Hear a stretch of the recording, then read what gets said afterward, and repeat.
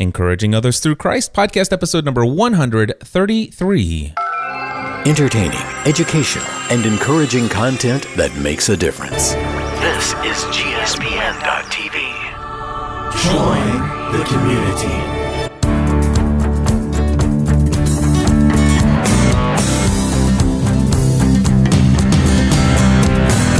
Well, hello everyone, and welcome back to another episode of Encouraging Others Through Christ.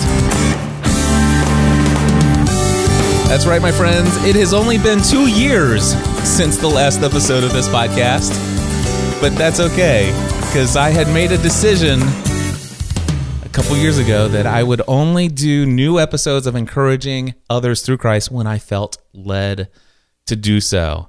And I am delighted and super excited that God has brought forth the opportunity for me to sit across the table from the man that I am sitting across from right now, Wayne Jacobson. Wayne, how are you? I'm doing well. How are you doing, Cliff? I have never been better, and it gets better every single day. And I am, I'm excited. We finally got to take this face-to-face. We've been doing this online and various other ways, and we got to meet Saturday. You came down to some group we hung out with in Kentucky, and then now we're face-to-face in your studio. What's some nice digs you've got here, Well, brother. Thank you, man. I tell you what, it's an extreme blessing, and I'm glad I had the opportunity to share with you just some of the story of where I've been over the last couple of years and how I got into here. But wow, what a journey. Now, here's the deal. Folks they've not heard anything. I saw your face. I was like, has it been 2 years?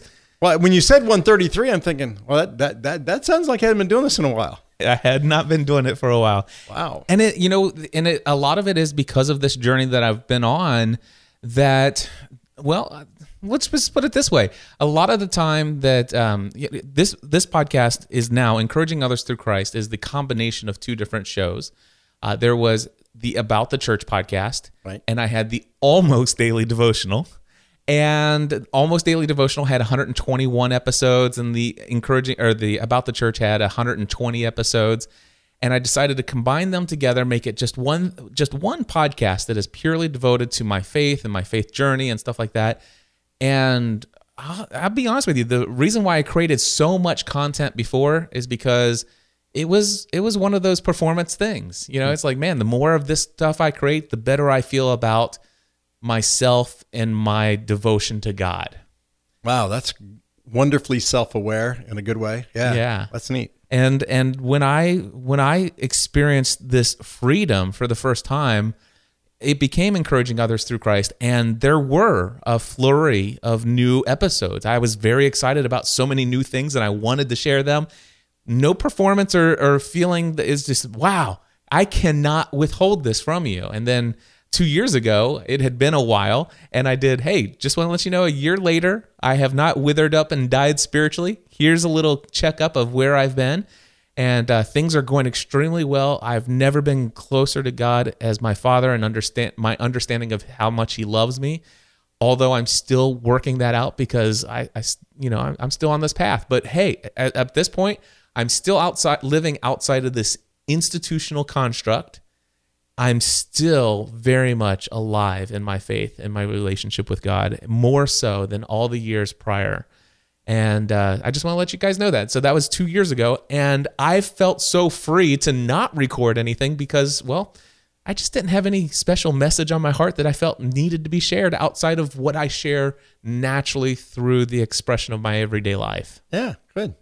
So Yeah. people see this show up on their iPhone or whatever, they're going to have heart failure or what? Where did this podcast come from? Well, I mean, you took a hiatus from podcasting for a little while. How did people deal with that? Not 2 years, but yeah, Not 2 years. I hope they dealt fine with it. Podcasting is not what I do. It's simply a tool that we've used to help communicate some things with folks. And Brad and I, when we started it together, we just said, hey, we'll do it as long as it feels right, and then we'll knock it off. And it went through some transitions with it, and I have taken the time, and I've been just freshly through kind of a winter season, which was one of my big themes from growing up in a vineyard, and the whole idea of winter where God just kind of cuts things back to be fruitful. We're not fruitful all the time. We don't have to always be on the edge of whatever new thing God's about. So I've had a wonderful winter season where God's kind of got to cut away a lot of fluff from all the shack stuff and other things in my life to kind of restage me for a third act, I think, in my 60s. So we'll see. Nice. Yeah. Yeah. And for me, you know, podcasting is what I do. Yep. And I have taken 2 years off from this, but you know,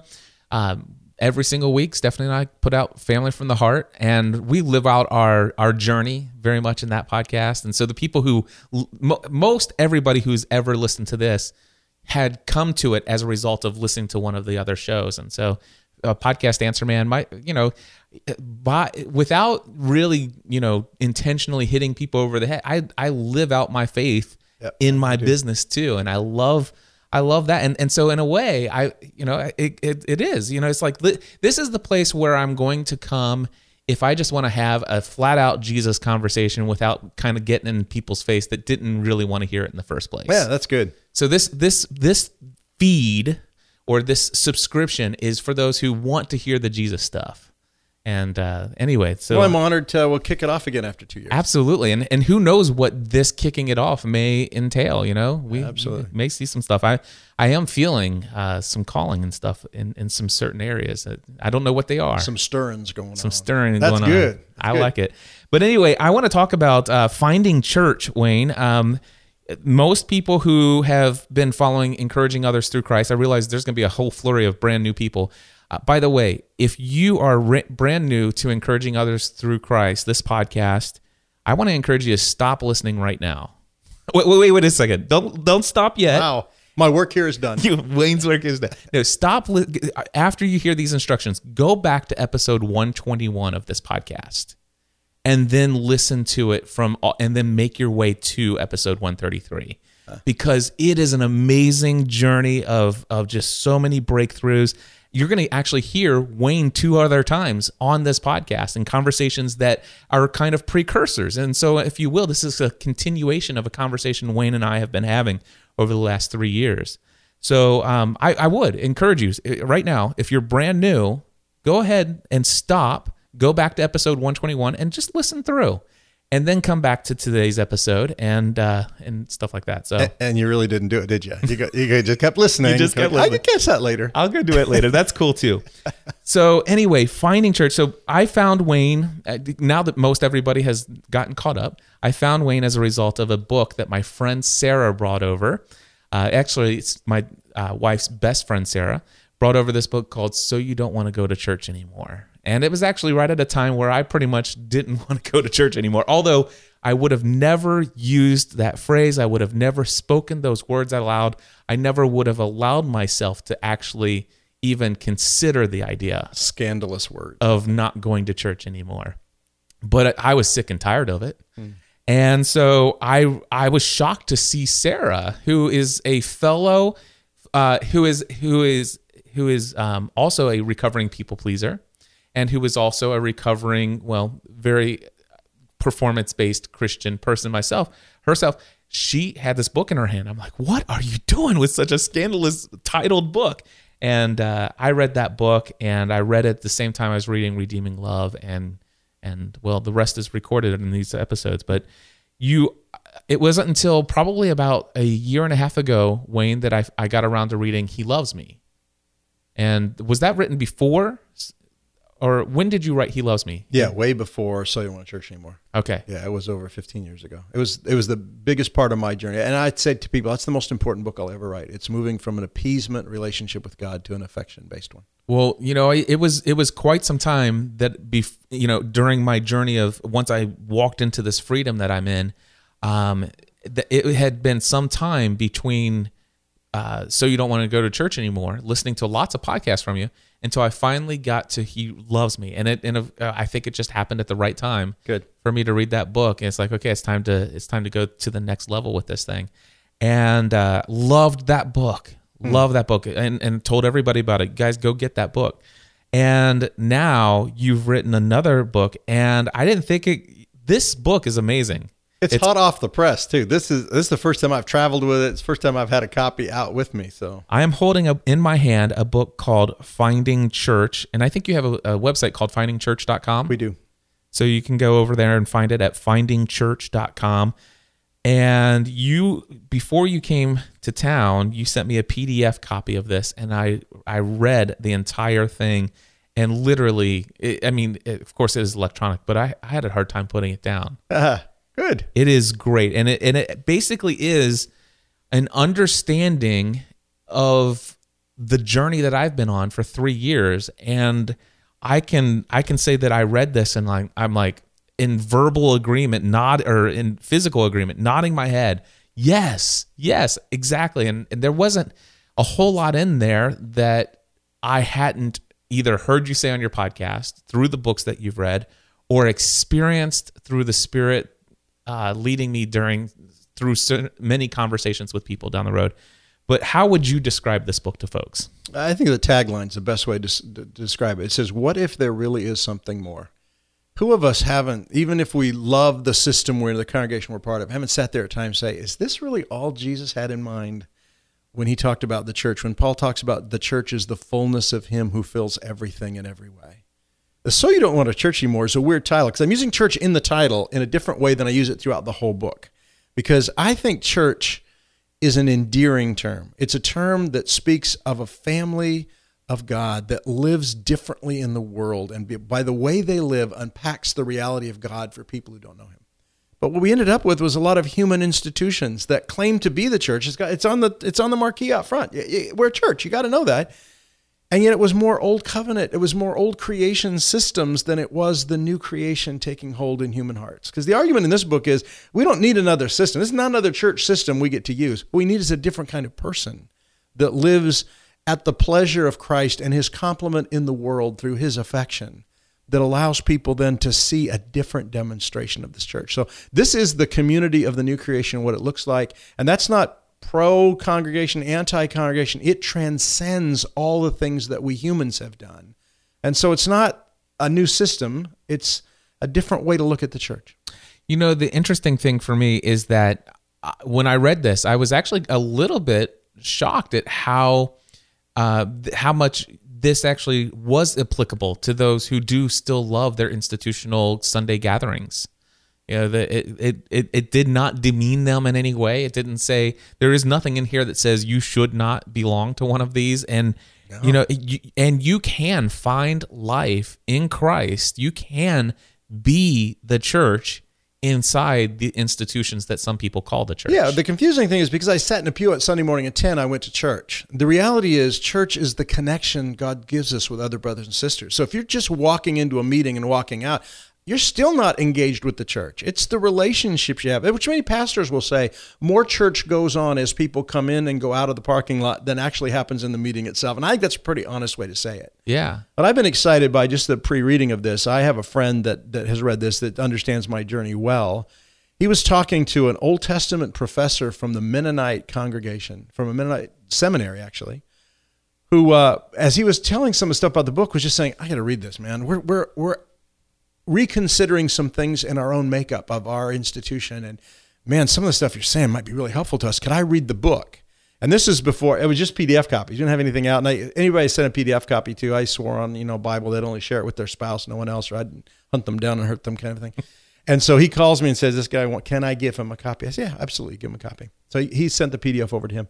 He calls me 2 weeks ago. I'm driving back from an engagement with some folks in California, and he called me. He said, your ear's burning this morning. I said, no. Why? He said, you were mentioned from the pulpit in the Mennonite church in Fresno, California.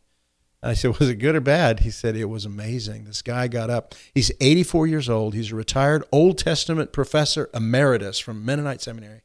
And he said, somebody just gave me this book by Jacobson. And as soon as it's out, I want every one of you to go out and buy this thing. This is the most provocative book I've ever read. I've only considered the church institutionally my whole life long. Jacobson gives me a way to think about the church. And every page I was screaming, this is right. Yes. And when it has that kind of resonance, I knew it resonates with the audience that's God Journey live stream, where my life hangs out. But my hope was this invites all of us, no matter how you see church, this invites us all into a larger conversation. Because if it was God's desire, and this is what Paul says, he wanted to bring all things together under one head, Christ. That's the church. Yep. And what we've done with it is we've got it in hundreds of thousands of different entities that often don't even communicate with each other. And how this congregation views church is very different. And who they recognize as leaders, they don't. what is the larger conversation that allows us to fulfill the ambition of God for the church, which is to bring all things together under one head, which isn't me and isn't an organization, it's Jesus himself. Yeah. And that's the only hope for it. Absolutely. And matter of fact, you talked about there are a couple quotes that I had pulled out of, Right. or at least lines here. I like knowing what people resonate with. Here's some things that I resonate with. So Or first hate of all, it. Either at one. the Garden of Gethsemane, the rustic garden had been turned into a lecture hall, making it more useful to tourists while destroying the purpose for which they'd come. So you told the story about going to Jerusalem, the Holy Land. This is And- Gethsemane today, not when, yeah.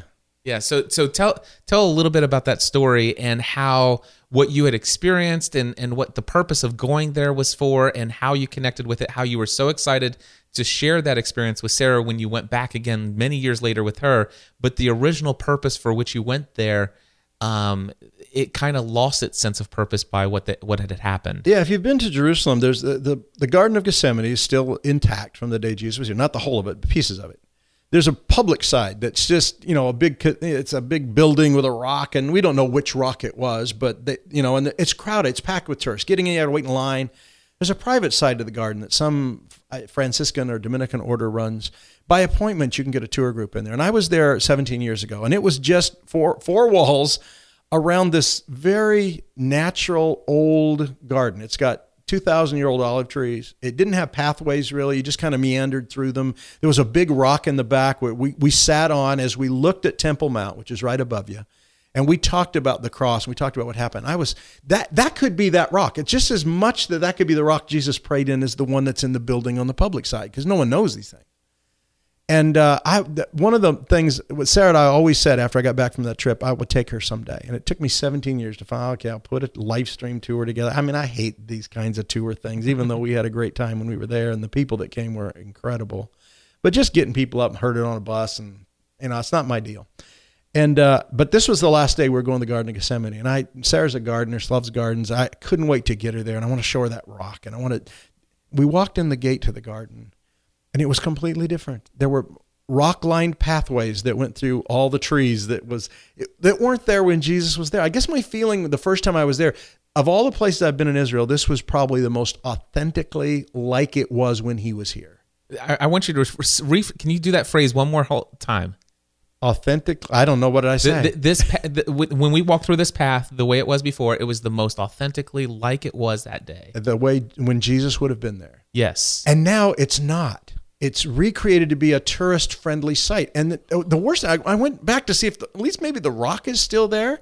Went to the back of the garden, and not only is the rock gone, it's been covered over with a patio built into an amphitheater with at least a 2-foot by 3-foot podium on a metal pole at the front, because it's now to teach seminars in. It's been institutionalized. So if people want to come there to see what was this like when Jesus stretched himself out a rock to pray his way into the confidence that I can get through the next day of my life, which is his death.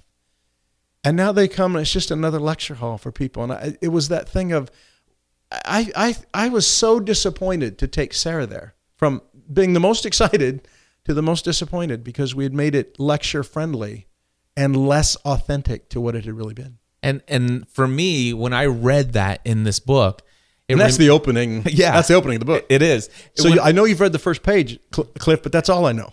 Okay.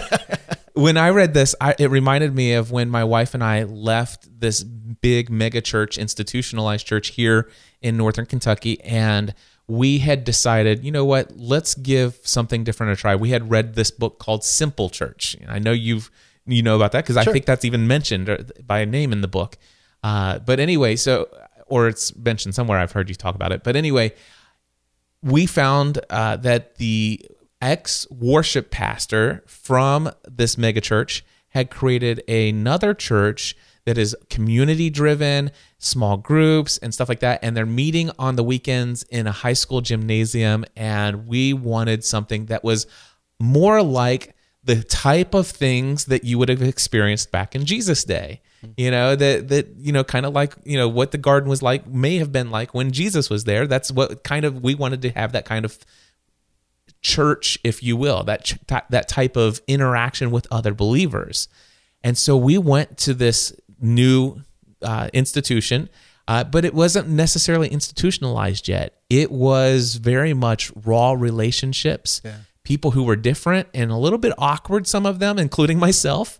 But yet we really got over all of our differences, and in spite of all the things that sometimes we did that kind of, we were playing church, if you will, because we were doing what all the grown-ups had done all the years before. So we did the Sunday morning, you had the music, you had the kids, but it wasn't about those things. Right. It was about the relationships. And my wife and I'm like, wow, that book called Simple Church, that's what we were looking for. This. I mean, we started leading a small group in our home, and it was just like what I had hoped New Testament Christian life would be like. Wow. But over the next couple years, just like this story, some paths kind of said, you know what, let's clean this up and put some concrete paths here. And this rock, it's kind of in the way. Let's move it and put some seating in here. And before you know it, all of the traps and all the systems and all the structures, over the course of 5 years, this congregation became a smaller version of what we left. Yeah. And that's been true. I mean, a congregation I planted in 1980, we were going to be an alternative relational fellowship of community house churches. It turns into the same thing. I think this book wrestles with, once we put something in a conformity-based environment, it ends up going ways we don't foresee and in the end don't enjoy. It becomes less an authentic replication of what the church is. It's just because we move from, is the church something we build for Jesus, or is the church something that Jesus builds for us? And he brings those engagements into our lives. When we try to create our own version of it, it can be great for a number of years when relationships are more important than structure. But eventually that flip happens and the structure becomes more important than the relationships.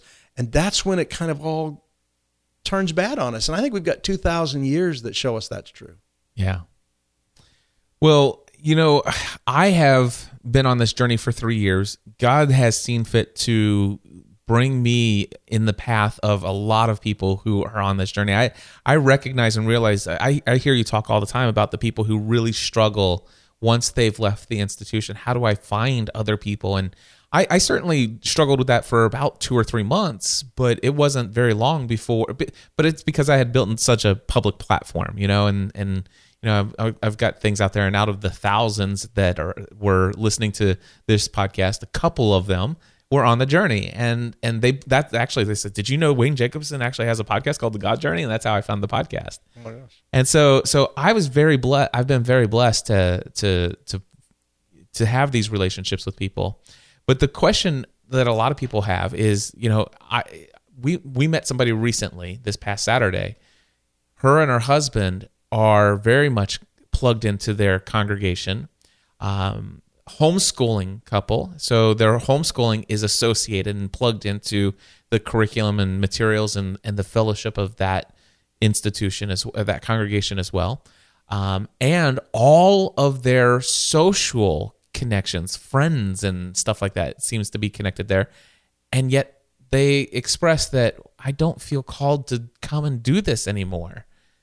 And they're like, but if I pull away from this, how do I find this life? And one thing that really struck me, you said some estimate as many as 3,500 people leave their congregations every single day.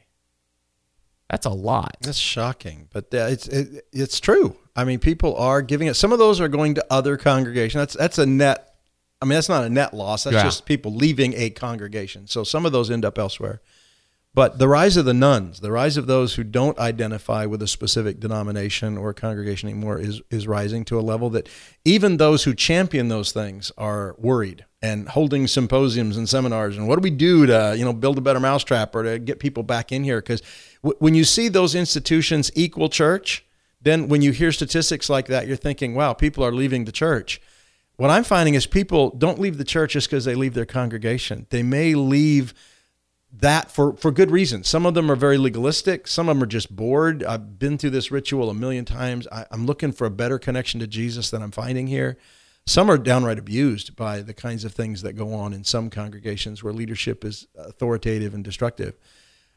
But I find where do people start? I just love the next person in front of you. It can be your neighbor, the world. You don't know who God's planted around you and who to love. And we've loved neighbors. Sarah and I have moved 3 times since we've been on this journey and moved where we don't know anybody. And we just start by loving the people that are in front of us. And within a few weeks, months' time, you end up having friendships. You end up connecting with people. My daughter, when she was living, has moved into a new community. Mother with a small child, just had one, and she was saying, how do I find a fellowship? I mean, you and Mom raised us in a congregation, other young mothers. I'd like other young mothers. And I don't know. Let's ask Jesus. What does he want to do this for you? Maybe you do want to go to a congregation for a time and have some young moms that you get to know. Maybe that's an answer for you. And she didn't feel like it was, but she just prayed about it. She was in a supermarket one day. She heard the 2 ladies in front of her who obviously knew each other waiting at the checkout line. And they were talking about some kind of organized play date that was going on the next day they were excited about. And Julie kind of caught that this was not just 2 moms, but something bigger than that. So she said, can I ask you a question? I said, yeah, wait, are you guys talking about a play date tomorrow? Is that kind of a thing you're a part of? Is that just you guys? They said, oh, no, it's a mom's club here in whatever city she was in. And we get together once a month. We do things together and just moms. And she said, is it like from a church or something in town? They said, oh, my goodness, no, none of us are religious. And Julie said, well, could I come? And she had a 6-month-old at the time. I said, yeah, come. So she came to the group, loved it, got into those relationships. I think at least between a half and a third of those have come to Christ in the 9 years Julie's been part of it. She's been president twice. She's done the newsletter. When she had her last child, 3 weeks of meals came from the family she knows through this network of people. That's become their church. Half of those still don't know who Jesus is, don't have a clue. But those that have come to Christ, those that have experienced the life that Julie's kind of helped them discover, they share fellowship, life. It's an incredible thing. And so how can God provide fellowship? There's a million ways God provides fellowship. It's just, how are you doing it for me? And I think the best way to find it is just start loving people.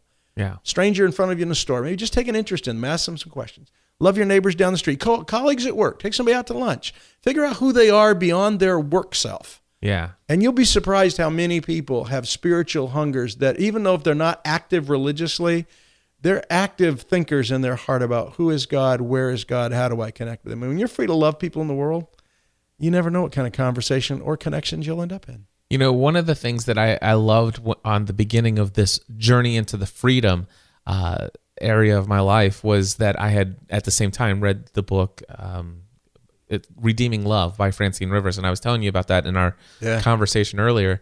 And it's a modern day retelling of the book of Hosea. Only the modern day portion of it is back in the gold rush days of San Francisco, California. Anyway, but this guy lived out he was out like 2 or 3 hours buggy ride from San Francisco, which by the way was, all stick buildings at the time.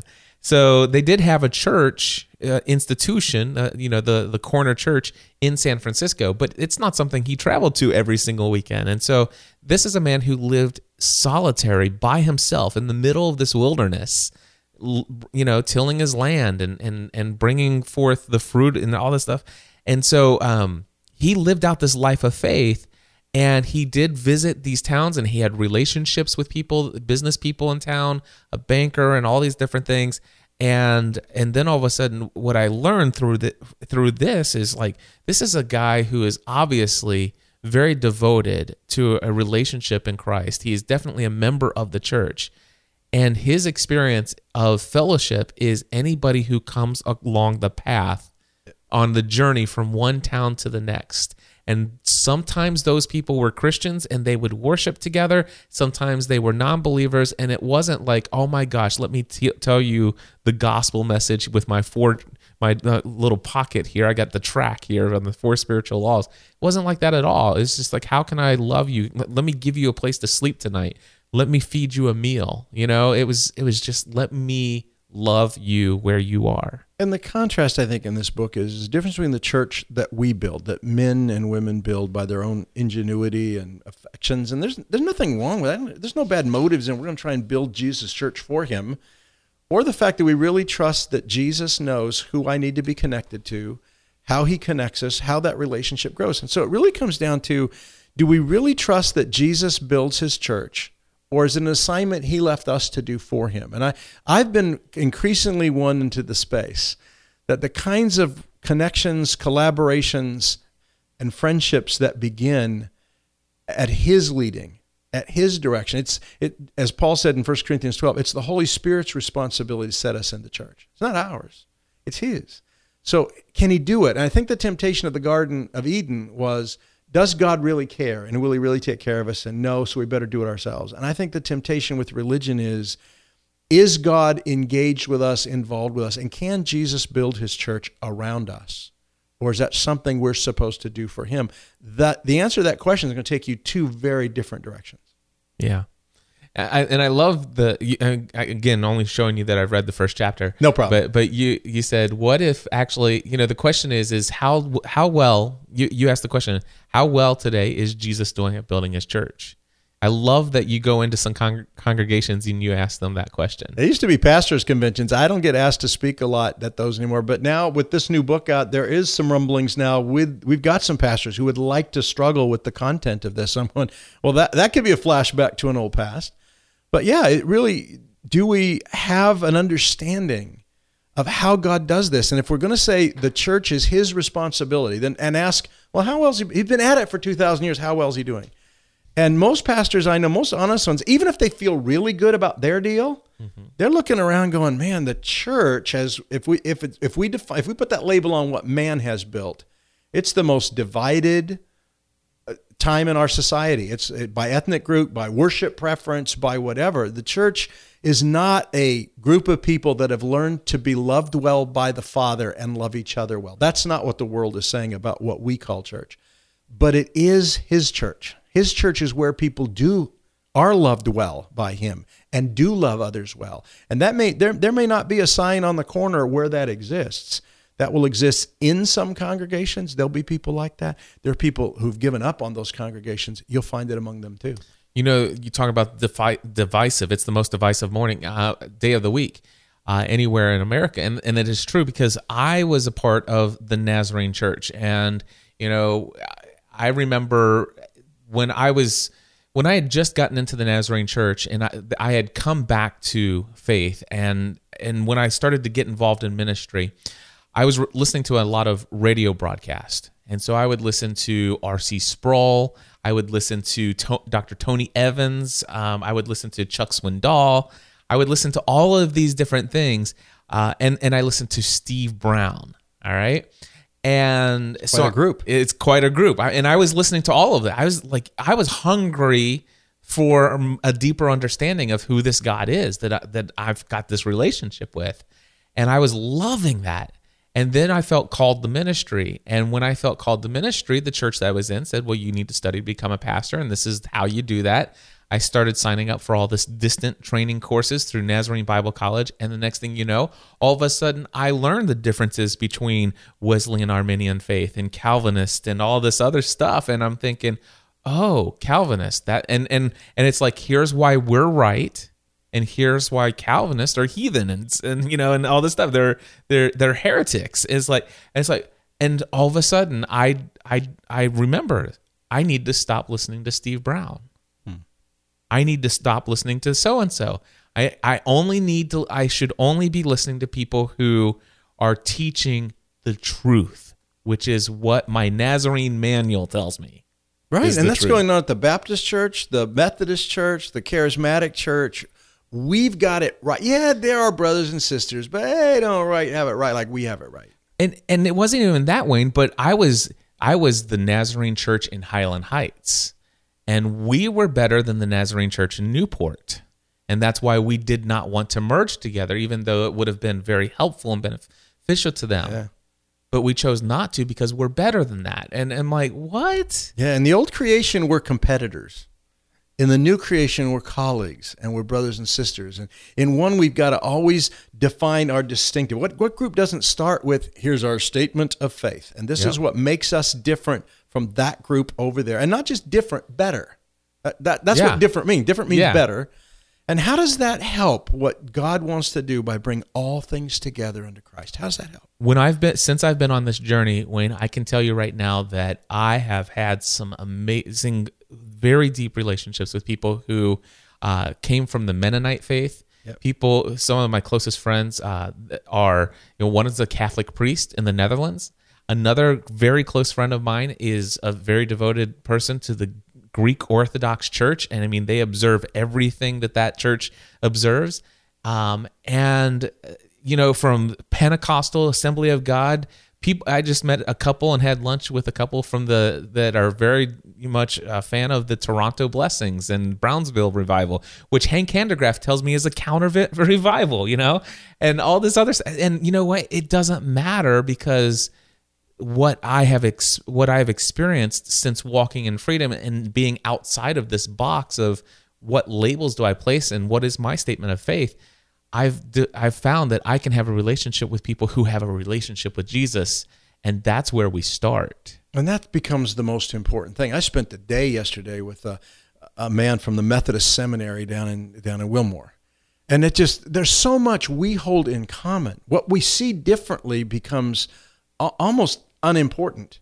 That what it is to know Him, to live in Him, to celebrate that life, that's the basis. We've had a lot of ecumenical movements during my whole lifetime. I'm 60, so I've watched it in my 20s. And how we get these institutions to massage their doctrine so we can at least have some unity of doctrine, or how do we deal with these two different denominational offices? And so these ecumenical movements, all of them fail because they're based on we're protecting something that is dear to us. The only hope for the church being one is in relationships with people that are willing to reach across lines and realize that we have the same Father and the same older brother is more important than however I like to express my eschatology, ecclesiology, or anything else. And for me, those are the relationships that matter. I'm like you. I've got relationships across the whole strata of the church, in what we call the church.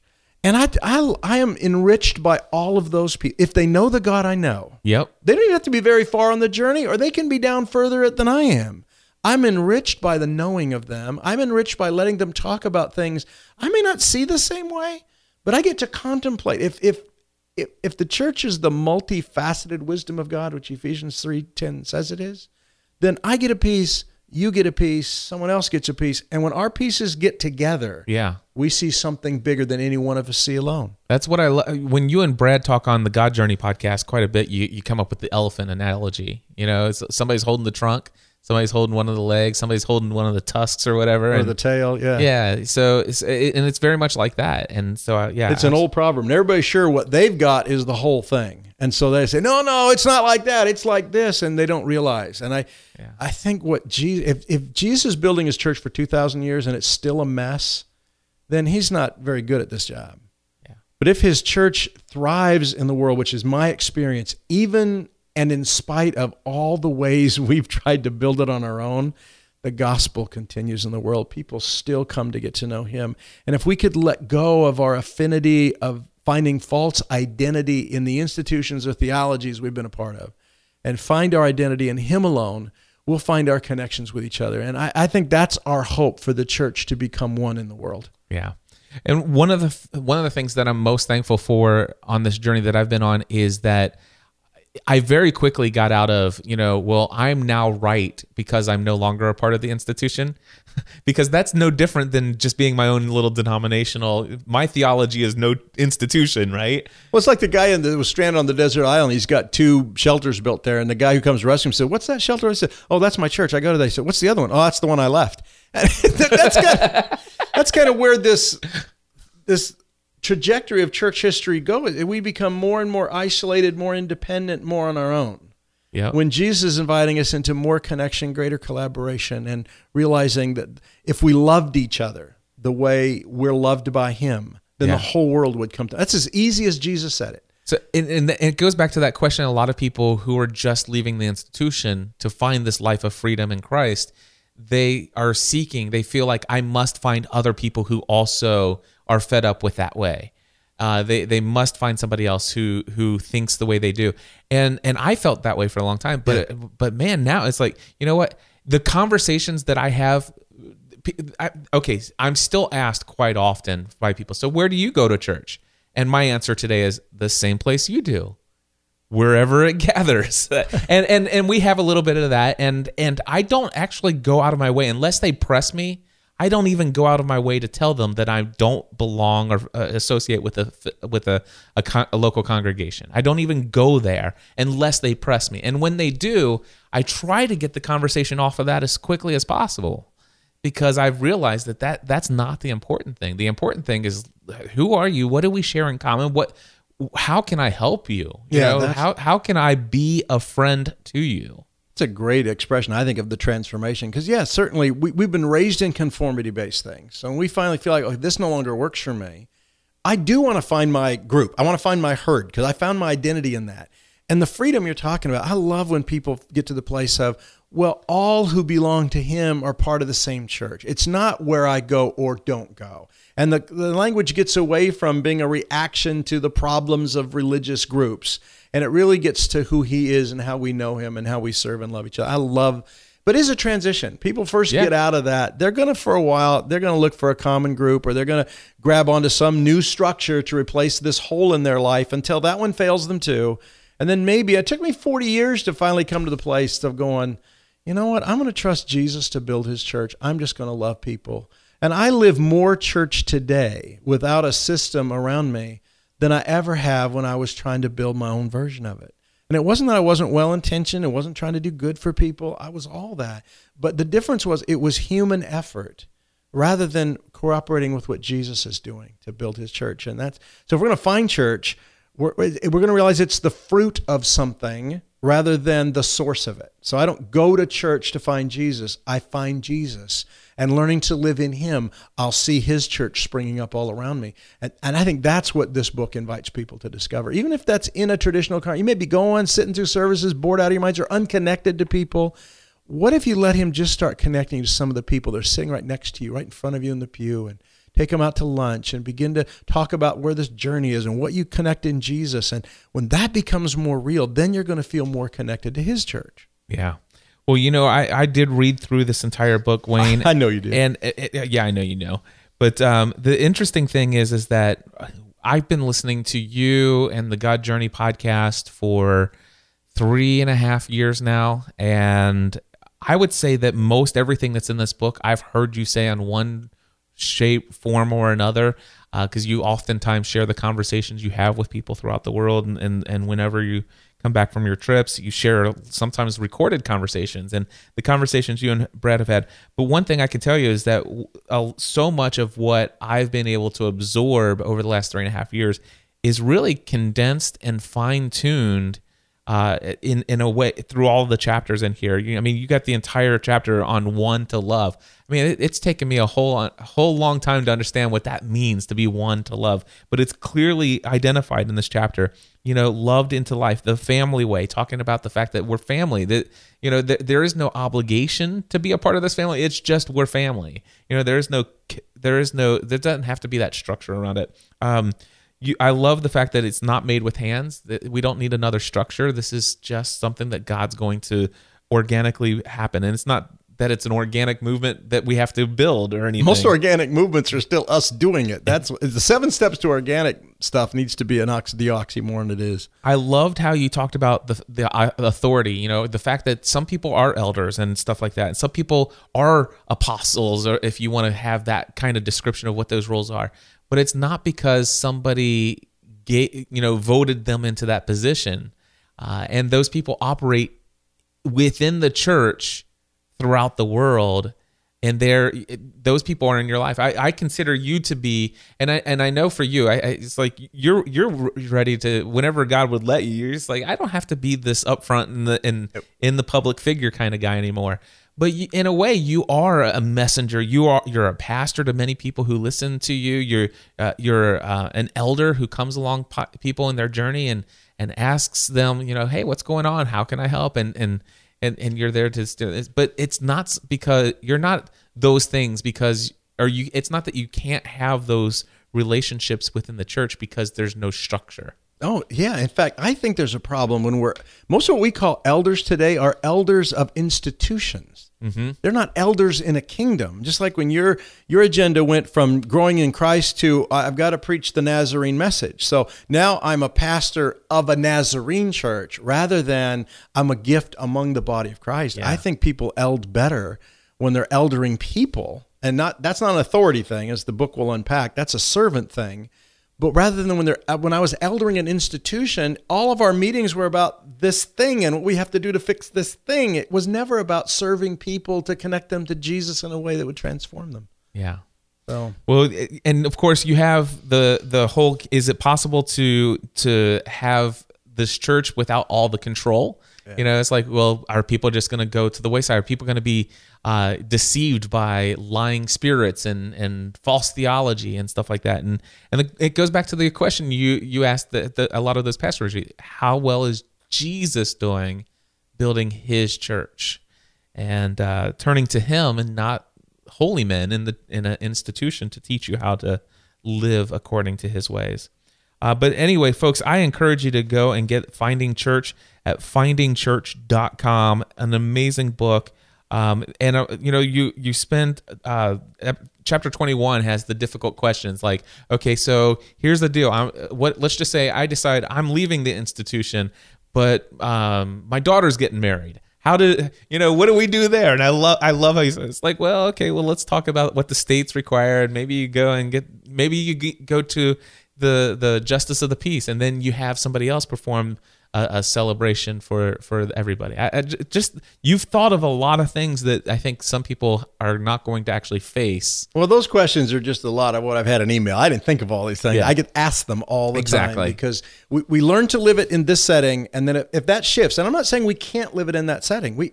People can. It's difficult because of particularly if it's a guilt performance-based place, it will exhaust you. Yeah. But if people are learning grace, learning to communicate in life, and there's not that manipulation there, and you can have relationships beyond it. And I know people who go to very legalistic congregations, but they're there because there's people there they love, and they can tune out all the legalistic garbage, and they just invest their lives in people. And I think that's lovely.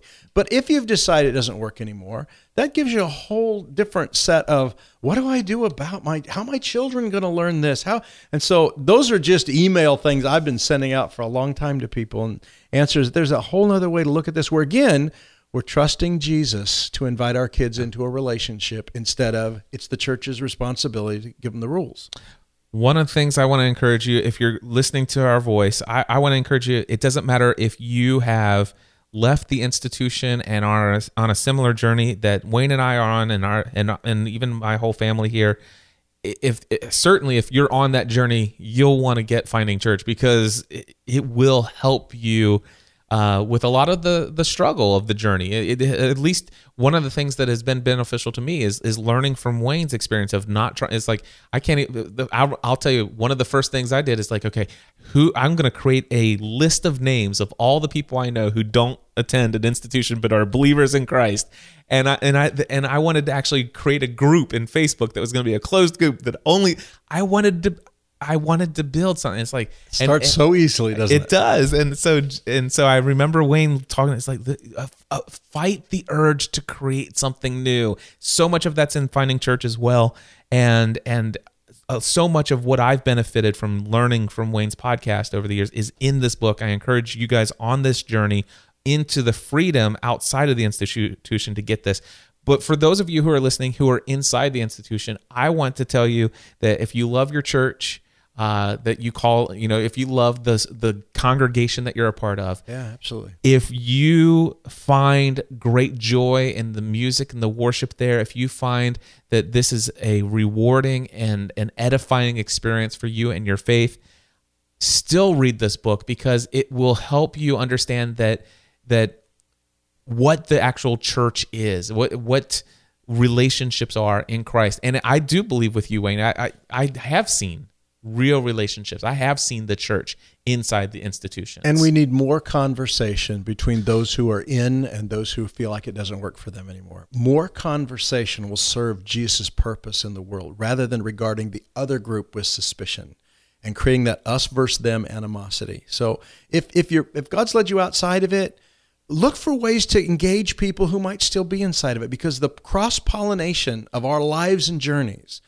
feeds this rising temple that God's building in which he lives by his Spirit. Yeah, and without any agenda for trying to convince them to leave. Yeah, or to change them in any way. Yeah. Just share life with them. Just share life with them. Let the Holy Spirit be the change agent. He's much better at it than we've ever been. Yeah. And even if they actually have the agenda to win you back into it. So Love them anyway. love them anyway.